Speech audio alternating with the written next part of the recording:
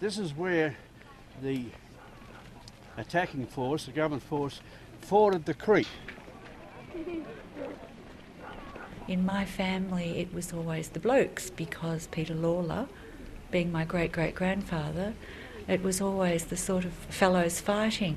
But I used to get away with murder at school at the convent because there were some Irish nuns there, and if I'd go or something, if I was told off, the Irish nun would say to another one, "Oh, well, she's got the spirit of Peter Lawler in her," and they'd sort of smile thinly at me. So there was a sense of pride in Peter Lawler and that he stood for something, and always it was mentioned by my grandmother that he refused a knighthood. That was one of the main things we knew about him, that he had refused a knighthood. And this was considered very cool. So now we're going to proceed up to Eureka Street, and we will go along what was the south side of the stockade. Why did you come on the walk? Oh, well, I think it's good Ballarat spirit, actually. Wife, two boys came here last year. So. What happened at Eureka? Well, they fought because the miners had to pay a licence and they didn't want to pay it, so they all burnt it, and then they had a big battle.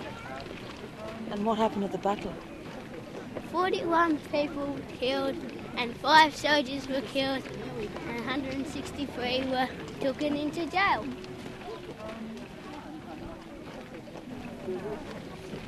Look, it's a great honour to be connected, as I am, with one of the truly great Australians. And that's the way that I see Peter Lawler. He lost his arm during the storming of the stockade. He was prepared to die for what he believed in. 3 a.m. on a cold December morning in Ballarat, Victoria, and a strange procession winds its way through the darkness. Every year, several hundred people walk the Eureka Trail to commemorate what happened here on the 3rd of December 1854. Mark Twain called it the finest thing in Australian history, and Prime Minister Ben Chifley described it as the first real affirmation of our determination to be the master of our own political destiny. Many still see Eureka as the birthplace of Australian democracy. Others dismiss it as a tax whinge, an outburst by a rabble of unruly gold seekers. But a rabble does not normally design its own flag, as the miners did, choosing the Southern Cross as their emblem. Its design, of 5 white stars on a blue background, has been incorporated into the official Australian flag, but the Eureka flag is still widely used as a flag of protest. The miners' political wing, the Ballarat Reform League, attracted 10,000 people to one meeting, the biggest political rally in Australia to that time. Influenced by English Chartists, Irish nationalists, European and New World movements, the group produced a charter calling for more equitable laws which could still form the basis of a constitution for a modern Australian republic. Their campaign, however, came to a head in a brief and bloody battle that Sunday morning at what came to be known as the Eureka Stockade. No one knows for sure how many died, some 30 men, most of them miners, and most of them Irish. When I went to the Ballarat Cemetery and looked at the old headstone to those killed at Eureka, they're just Irish name after Irish name after Irish name. And when I looked at the potency of Eureka as a symbol and realised that it happened in an Irish quarter of the goldfields, the leaders were all Irish. They produced the flag, they wrote the document, the Declaration of Independence, and they led it. And they were killed in the greatest numbers. And Australia had one man, one vote, the right to paid parliamentarians, the right to a short period of parliament, up to 50 years before England. And yes, they would have come, but the Irish said enough is enough. They had suffered centuries of oppression in England by the English in their own country, came here, discovered again and said, that's it. We didn't come to halfway across the bloody universe to have it happen again. Paul Murphy's great-great-grandfather, Michael Canny, from County Clare in Ireland, fought and was wounded at the Eureka Stockade. 50 years after the event, he wrote about his experiences. My name is Michael Canny. My brother Patrick, who was now a farmer in Bungaree, and I were in the stockade fight. When the fight began, Teddy Moore, John Hines, my brother and I... It was the Holy Grail to actually find a document that was my great-great-grandfather's own words about the battle. We could see the redcoats blazing away at us. I had my own rifle and fired several shots. I saw Lawler stagger and drop his gun. In 1988, quickly Paul to Murphy pick it was up with the other amazed to hand. discover that Eureka was not included in the bicentennial commemorations. In order to keep alive its memory, he founded a group called Eureka's Children, comprised of descendants of those involved in the affair. The group now has over 1,000 names on its database. 10 years on, when I wrote a piece on Eureka for a national newspaper at the time of the Republic referendum, I discovered the events still touch a nerve. My depiction of the bayoneting of wounded men and bystanders was censored, and the tone of the article changed, without consultation, to justify the authorities' actions. The miners' leader, Peter Lawler, was captioned "a rabble-rouser turned social climber," a complete distortion of what I'd written. This unprecedented intervention inflamed my own passions about Eureka. It seems to divide Australians along the old fault line of pro and anti-authority, and no prizes for guessing where the Irish, me included, line up. But how significant were the Irish at Eureka? There were 15 or 16 nationalities in the stockade, but even the prominent Italian digger, Raffaello Carboni, wrote of the Irish influence. So was it a noble battle against injustice, informed by Ireland's long history of colonial oppression? Or were the miners just disgruntled opportunists? Rebels or riffraff? That's what this programme explores through the eyes of 10 descendants of those who were there, and locals still intrigued by the affair. Lawler has mounted a stump on the hill, removed his hat, and is kneeling. His right hand is raised towards the flag. We swear by the Southern Cross to stand truly by each other and fight to defend our rights and our liberties. 90,000 people a year visit Blood on the Southern Cross at the Sovereign Hill theme park outside Ballarat. But what was the real Peter Lawler like? At the top of the programme we heard from his great-great-granddaughter, Christine Gillespie, and great-great-grandson, also called Peter Lawler. But the story starts in Tinnakill, County Laois, slap bang in the middle of Ireland, where the Lawlers stubbornly resisted British attempts to dispossess them of their land. The Lawlers, they were driven away to Kerry by the British government. They were driven out of Laois 7 times and they came back. There was Lawlers had a team, no surrender. They wouldn't give in. So they came back every time they were driven back. So eventually they settled down in Laois, and Tinnakill here was one of the places they settled in. Richard Lawler Fitzpatrick is the great-grandson of Peter Lawler's brother Richard. Richard went to Australia with Peter, but returned home to help their ailing father. Politics ran in the family. Their father, known as Honest Pat, was the local member, while Peter's older brother, James Finton Lawler, was jailed for his radical nationalist activities. In an interesting parallel with the Eureka miners' protest against what they considered an unfair licence fee, Peter's grandfather, Pat Lawler, also took a stand against an unjust tax, the tithe, or 10% impost collected by the Church of England from Catholic landowners in Ireland. He was the first man in Ireland, I think, to refuse to pay this levy to the British Empire. And there was 20 sheep seized on him in lieu of the tax. He got in his sheep before the sheriff came, and he branded them with the word tithe.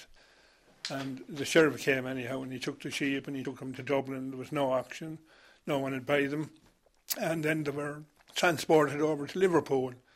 And Pat Lawler had a priest, an acquaintance over there, and he organised that there was going to be no sale. And there was no transport like for bringing sheep that to walk. So they were getting weak and hungry.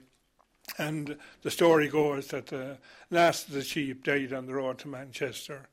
And Pat Lawler lost his sheep but won the battle.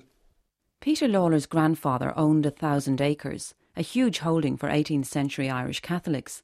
But as 2 generations sold off land to cover their parliamentary expenses, the property diminished, and by Peter's day it wasn't big enough to provide for him and his 10 siblings. Peter had no politics in Ireland now. He emigrated to Australia, I think, at about 27 years of age, around 1852. And himself and Richard went. And they were both engineers. and they were laying down railways and that. And then Richard was called home, like, by the father, and Peter went to this gold mining. He gave up the railway thing and he went to the gold mines. When first I left old Ireland's shore, the yarns that we were told, how folk in far Australia could pick up lumps of gold. Grandfather, and he had something to do with the design of the Eureka flag. Well, the Eureka flag didn't mean a thing to me or anything else. I was only about 10, 12 or 13, I suppose. I'd never forgotten that, though. Leo Howard's grandfather was arrested at Eureka. His family are proud of their Irish heritage and still vigorously debate political and cultural issues. What came through to you, though, as you got a little bit older, about what Eureka was about and what your grandfather's role was? It was to seek justice from the oppression that was being forced on them. Where they were there seeking to make a find in gold, and they're constantly bombarded with increased taxes on their miners' rights. Sometimes they couldn't meet that, and they'd have a wife and family in the tents, and got to the stage where they could take it no more. With the result, they rebelled. But from there on, there's always been a great memory of Peter Lawler, who stood at Eureka with his men in the defiance of oppression, looking for justice. Justice is the most important thing, and to achieve that is what we should always aim for, no matter where we are in life. The Irish wouldn't take that sort of thing. They'd been oppressed enough in Ireland. They'd had their share of it there, and they weren't going to stand for it again, and that's what it passed down. In those days, if you were a miner, you were a miner, a very minor person. you didn't equate to very much at all in life. Oh no, digging. It's the only job you start at the top, digging holes, you know. Although the Howards can laugh about it, injustice to them is not just about another time or place. Strange as it may seem today, when Irish Australian Catholics like Paul Keating and Sir William Dean have occupied the highest office in the land, Irish Catholics were, until the 1960s, a maligned and discriminated against minority in Australia. Leo Howard worked in a factory for 47 years to feed and educate his 7 children, but even getting that job in Warrnambool in the 40s was difficult. If you wanted a job then, there was a sign quite often in the paper you would see, Catholics need not apply. Daniel came from a distant land, driven from his native. Leo's son, Shane Howard, a well-known musician, has written many songs exploring injustice and oppression, including this one about his great-grandfather. He's currently writing a play about Eureka. He headed north from Melbourne town in search of Ballarat gold. From Eureka on, Australia is the great democratic and egalitarian kind of notion in the world. The fact that those Irish had come out of the famine, what more did they have to lose? The rich may have their table set, but the poor will have their day. They saw, I suppose, what the outcome of living in subservience was. The final outcome of this total subjugation, humiliation, to defeat, death with the famine. And from that point onwards, you go, well, I'd rather fight and die than just take it. Shane Howard lives in a very Irish part of Western Victoria, aptly named Killarney. It's full of spuds and onion farms owned by descendants of those Irish who did well out of the gold mining days. Across a field from Shane's house lives Joan Williams, another Eureka child with a familiar Irish story. My great-grandfather Patrick Sheedy fought at Eureka, and no doubt for what he believed in, because it's been the story of his whole life. He was transported from Ireland for shooting at policemen at the time of the famine, and I no doubt that they were probably being evicted or something of that nature because they were described as political prisoners. And he was transported to Tasmania, but after about 4 years he escaped from there. And next thing he turned up at Eureka. And even though we knew nothing about troubles in Ireland when we were growing up or anything of that nature, it still all came through us, the fear of police, the hate of authority, the British particularly. But we were never told why, it was just sort of bred in us. At a meeting held in Bakery Hill in the presence of about 10,000 men on Saturday, November 11th, 1854, the following were adopted as the principles and objects of the Ballarat Reform League. That it is the inalienable right of every citizen to have a voice in making the laws he is called upon to obey. That taxation without representation is tyranny. That being as the people have been hitherto unrepresented in the Legislative Council of the Colony of Victoria, they have been tyrannised over. And it becomes their duty as well as interest to resist. The Ballarat Reform League was formed to advocate, I guess, for the miners to have their rights recognised. It is the object of the League to place the power in the hands of responsible representatives of the people. And in the Charter they wanted things like representation in Parliament, and they were particularly oppressed or offended by the licence hunts. Hotham kept increasing the cost so that even if they did find gold, and only few of them found gold, they had to pay most of it to the government. The government really didn't want the miners. They saw them as riff-raff. We'll make the tyrants feel the sting of those that they would fuddle. They need and say the fault is ours if blood should stain the water. Political changes contemplated by the Reform League. 1. Full and fair representation. 2. Manhood suffrage. 3. No property qualification of members for the Legislative Council. 4. Payment of members. 5. Short duration of Parliament. I am the great-great-granddaughter of Timothy and Anastasia Hayes. Timothy was the chairman of the Reform League, and Anastasia came out here with Timothy. They had 5 children when they arrived, and then she spent her time on the goldfields. And I think it must have been extremely hard for her. She was very well educated. She could speak Greek and Latin, and she also could draw. But she also did teach on the goldfield, so she set up some small school for the miners' children. She certainly was philosophically in support of the diggers. She clearly could sew too, although we don't know how well, but she sewed part of the flag. Timothy Hayes, then, who's Anastasia's husband, you say you don't know much about him, but what kind of a person do you think he might have been? Look, I have good feelings about Timothy. He was rotund. He was a big man. I mean, he must have been over 6 feet.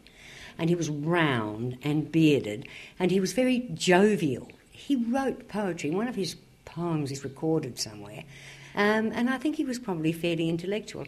I don't think he was a warrior. He didn't actually get involved in the battle. But it must have been Timothy that called the monster meeting because he was chair of the League. Timothy Hayes has dedicated a short poem to the diggers of Ballarat. On to the field, our doom is sealed, to conquer or be slaves. The sun shall see our country free, or set upon our graves. So what do you think drove them to come out here? Well, I think it was probably persecution. It may well have been seeking for riches, but I don't believe that. I think living in Ireland at the time was extremely difficult, and people wanted to escape British rule. And I think that was one of the factors that influenced the League itself, to actually stick up for themselves and to not let the British oppress them once more. So I think they really felt, we're not going to let it happen again. We've escaped it and that's it. The flag seems to be so central to the Eureka story that it elevates it above the ordinary. Just the very fact that people felt so impassioned as to want to have a flag, I think, says something about the miners. I have to say that the Eureka flag brings tears to my eyes. I feel for the people that were involved in making it. I look at it and I think Anastasia was there, and that's partly her petticoat and her stitches. Somewhere, one of the stars. I don't know which one. And then it was just spat on by the soldiers and desecrated. And it really makes me feel very emotional. It does so much. Part of it is the Southern Cross, the blue sky and the stars. And I think that was part of being a new world and they wanted a new world that was worth living in. It is a very beautiful flag. And as Raffaello Carboni described it, exceedingly chaste and natural. Exactly. He did it much better than me. Yes, I would agree with that. That's what it is. It's a pure. And when Anastasia was sewing it, knowing that some kind of confrontation was imminent, what do you think she might have been thinking? I mean, there she was with 5 children. The miners couldn't have expected to win against armed forces. You wonder how she found the time with 5 children to do anything. Exactly.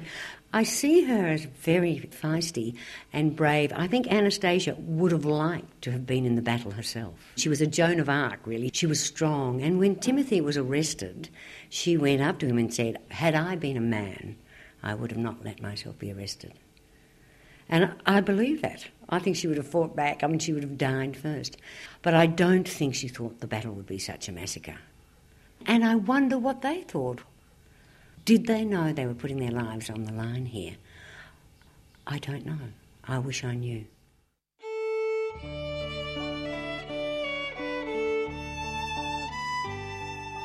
My dear Alicia, the authorities have gone so far as to have had the diggers fired upon this morning, who, in self-defence, have taken up arms and are resolved to use them. In fact, my dear, to confess the truth, I am one amongst them. You must not be unhappy on this account. I would be unworthy of being called a man. I would be unworthy of myself, and, above all, I would be unworthy of you and your love, were I base enough to desert my companions in danger. Should I fall, I beseech you by your love for me, that love which is increased in proportion to my misfortunes, to shed but a single tear on the grave of one who has died in the cause of honour and liberty, and then forget me until we meet in heaven. Peter Lawler, dated at Ballarat, November 30th, 1854. He seemed to have been an excellent speaker, and his beautiful letter to my great-great-grandmother Alicia Dunn about how he was about to really get into the deep end. So yes, Peter Lawler does seem to have been a man of principle, who of course, as we discovered from his life later on, was no radical at all and was really very conservative. But I think he was very courageous, and he was a man of the moment and got up there on the day and showed a lot of courage and had convictions about people not being stamped on and walked all over. Do you know what Eureka's about? Well, it was a war against the miners. And who won? The troopers. And do you think it was a fair battle? No. Because the troopers had weapons. They shouldn't have attacked them. They should have just sorted it out by taking it to court firstly or something. The first commemorative walk in Ballarat followed the route the troopers took to attack the stockade, an approach many of the miners' descendants found offensive. So in 2001, the Diggers' Walk was introduced. It traces the route the miners took, from the fateful meeting at Bakery Hill on November the 30th, where they swore the first ever oath to a non-British flag on Australian soil, to the final showdown at the stockade. Today, Professor John Maloney, author, historian and grandson of a miner present at the affray, will lead the gathering in repeating that oath. Raff Carboni described very briefly and very simply what happened at Bakery Hill on that afternoon. I looked around me. I saw brave and honest men who had come thousands of miles to labour for independence. Hunting free men like criminals at the point of a gun. The grievances under which we had long suffered and the brutal attack of that day flashed across my mind. And with the burning feelings of an injured man, I mounted the stump and proclaimed liberty. There were about 500 diggers there. I then called on the volunteers to kneel down. And Peter Lawler knelt on one knee. And with heads uncovered and hands raised to heaven. And held his hand up to the cross, to the Southern Cross, and he swore the following oath. till at Bakery Hill, when the world stood still and Lola rallied the men to be free. They raised a cry under a Southern Cross. Die for liberty, we'll sing a rebel song, as others did before us. We'll raise a rebel flag, join in a rebel cause. We swear by the Southern Cross to stand truly by each other and fight to defend our rights and liberties. What drives a man to take up arms and risk both life and limb? What rallies folks together to fight and not give in? We suffered in the old world the injustice and the greed. No more cried the Eureka men, we want equality. Right, you've arrived. The wall of the stockade was 50 metres from where you're standing up that gully. And the stockade was built by materials which were on the site. It wasn't very strong. After they'd captured the stockade, they only had to cut the rope and the whole thing collapsed. The government had laid great stress on the erection of this enclosure and have dignified it with the titles of stockade, barricade, fortified entrenchment and camp. It may suit their policy to give it these titles, but in plain truth it was nothing more than an enclosure to keep our own men together and was never erected with an eye to military defence. To arms! To arms! About 3 o'clock on Sunday morning, the alarm was given that the enemy was advancing. Almost immediately, the military poured in 1 or 2 volleys of musketry, which was a plain intimation that we must sell our lives as dearly as we could. There were about 70 men possessing guns, 20 with pikes and 30 with pistols, but many of those men with firearms had no more than 1 or 2 rounds of ammunition. Notwithstanding all the deficiencies, I cannot speak too highly of the conduct of the men present. Their coolness and bravery were admirable.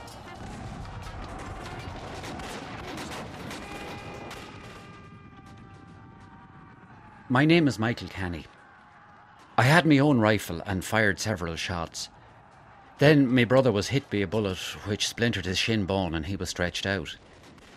I saw Lawler stagger and drop his gun. About 10 minutes after the beginning of the fight, and while standing upon the top of a hole, calling upon the pikemen to come forward, I received a musket ball, together with 2 other smaller bullets, in the left shoulder, and from the loss of blood I was rendered incapable of further action. I had my rifle ready for another shot when a bullet pierced my right arm. It went in the arm at its side and pierced the breastbone. It didn't hurt, but the blood spurted out and frightened me. I threw the rifle down and went over the stockade like a deer.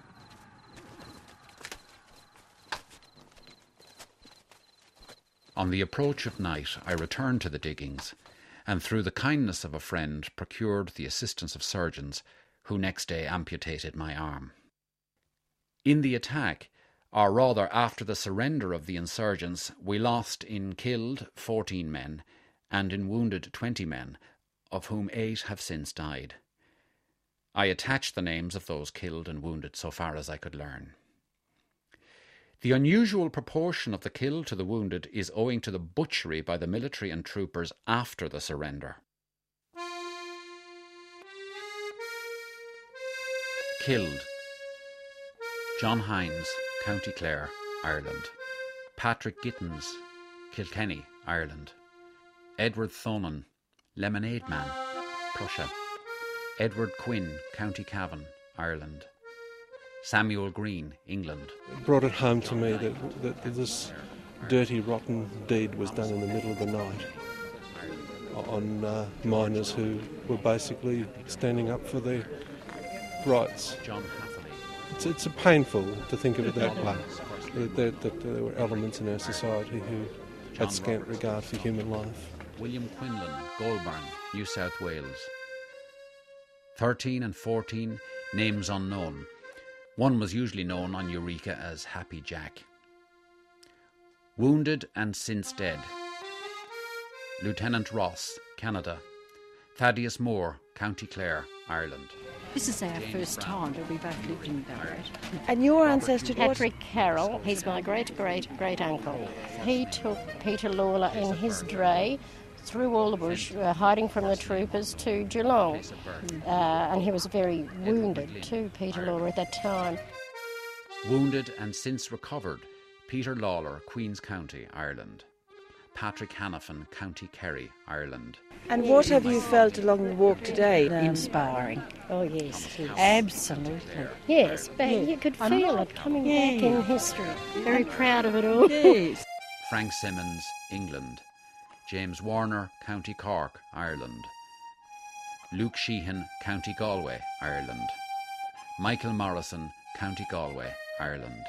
Michael Hanley, County Tipperary, Ireland. Dennis Dinan, County Clare, Ireland.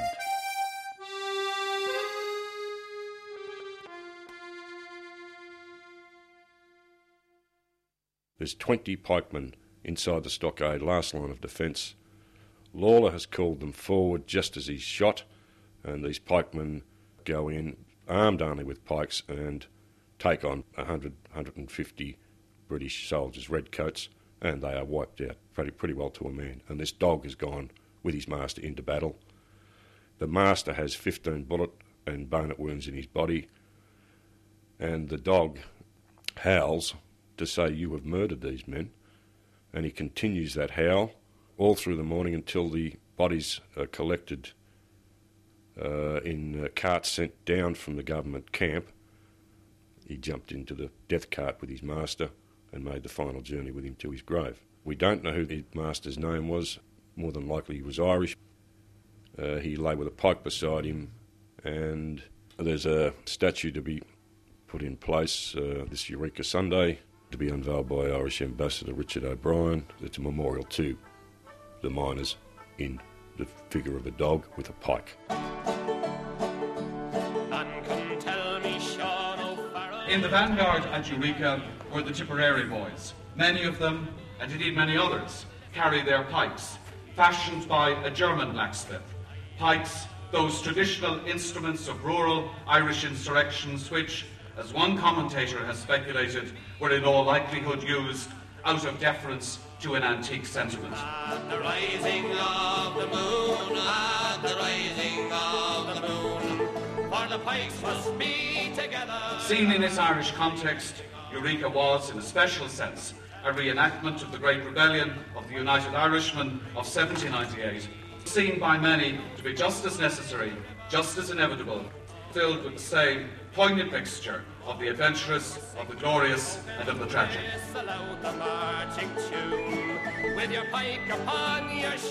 But because of what happened here, where indeed so much pain was inflicted and where much blood was spilled, rights were established and the tide of history was changed. With your pike upon your shoulder at the rising of the moon. It is also beyond dispute that what happened here was the forging of the spirit, perhaps for the first time, of a determined and dedicated multicultural Australia.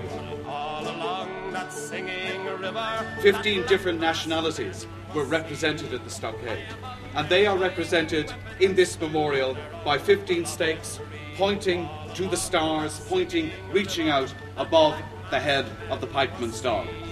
high above their shining weapons flew their own beloved green. Death to every foe and traitor. I trust it will be evident that neither anarchy, bloodshed nor plunder were the objects of those engaged in the late outbreak. Stern necessity alone forced us to do it. I have the honour to remain, fellow colonists, Peter Lawler. And our army boys for freedom, 'tis the rising of the moon.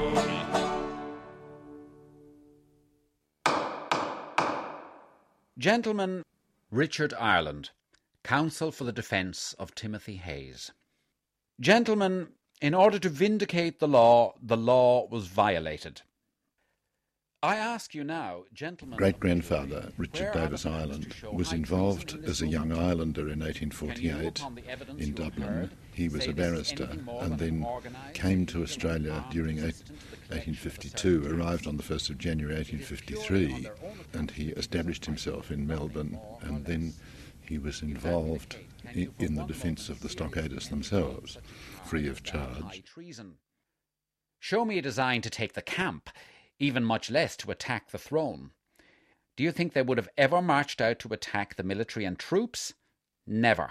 The defence case in all the cases was that this affair in Ballarat was an affray or a riot and not a treasonal rebellion, and that was the line they took.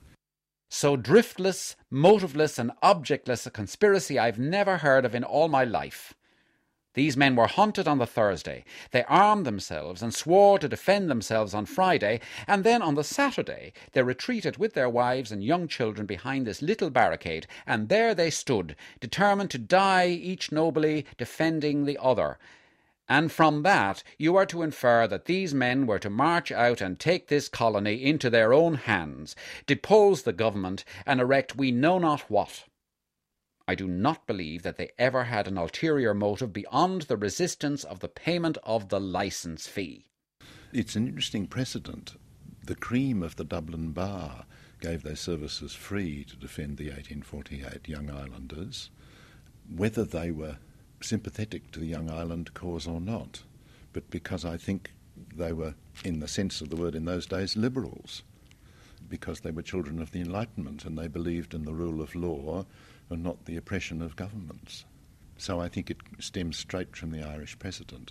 His defence is not very gallant. They didn't actually use a defence of fighting for democracy. They just used the defence of saying, look, these were just men who wanted to improve their situation, their rights, and they were entitled to do that.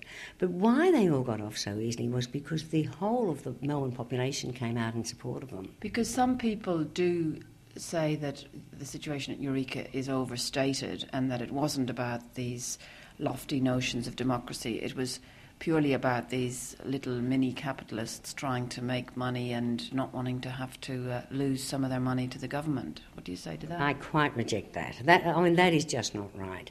They were oppressed. They were shot at. The licence fees were put up all the time. They were not treated reasonably, and they stood up against it. So they had the population with them. But I don't think they were fly-by-night capitalists. Some may have been. You can't generalise. But I think this group, the Reform League, genuinely were looking to protect miners' rights and were fighting for democracy in Australia in the long term.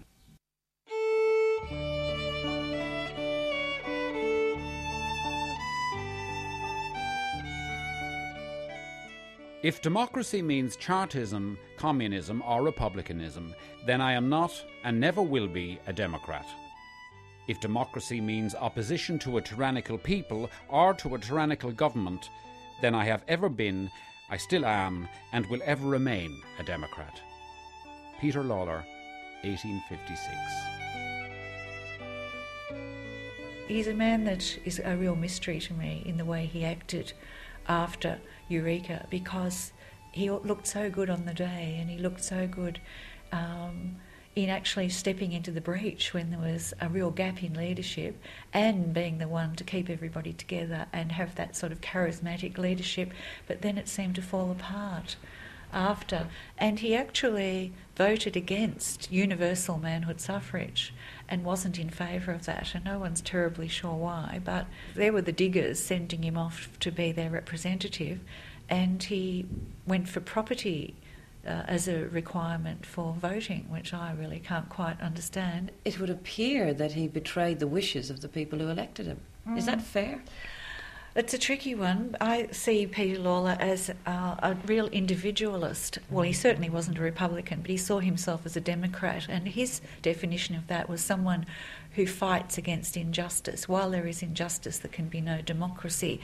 And I think he was consistent in that, even though he didn't see universal manhood suffrage as part of that, which I don't understand. He did come from a middle-class background, and that probably explains why he had concerns about opening up the vote to everyone. He wanted certain qualifications imposed, but they were less stringent than the ones that existed at the time. And I think his concern at the time was that democracy is fine, but it had to be brought about by people who were responsible. So he was very much a product of his time, he was a product of his family upbringing. He had a strong belief in the parliamentary process.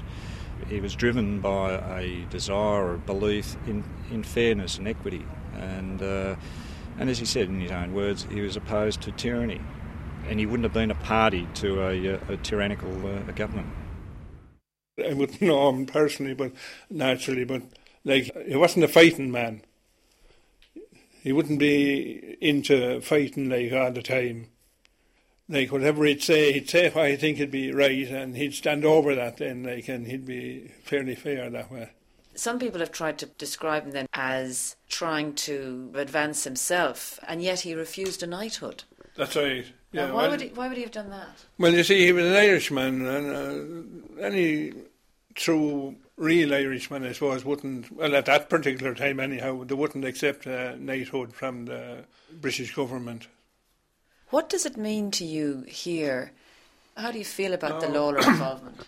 I'd be proud, like, of what Peter Lawler did in Australia, and we hope, like, at some stage in the near future to have the house restored as a monument to the Lawlers of Tennikill. How long is it since anybody's lived in it? I was the last person to live in it, and that was in 1958. This plaque says, "Here lived honest Pat Lawler MP, anti-tide leader, James Fintan Lawler, Young Ireland leader, and Peter Lawler MP of Eureka Stockade fame." And if I can just say to you as well that this door here that we're looking at, that is the original door of the house as far as we know. I can't decide whether it was something terribly deeply part of myself or whether it was what we might now call Irish, nonsense nostalgia, but I was deeply affected by seeing this old house with the door in the middle, a sort of Georgian-looking flat-faced house, and trees growing through the windows and jackdaws having nests in the ragged-looking chimney, and the old house was falling down and just crumbling away to nothing. Cousin Richard, whose third cousin once removed or something mysterious like that, I was very anxious about it. I took him a Eureka flag, and I did feel a certain kinship with him after all. He took me around, and he did say to me, "If things had been different, Christine, maybe you'd be living here," which I thought was a nice touch. So there was that tension between the people who stayed behind and the people who left. Who really came out better, maybe? To what extent have we lost our heritage or whatever, being immigrants, and to what extent are they stuck in the old stuff while we've moved on to the thrilling new lands?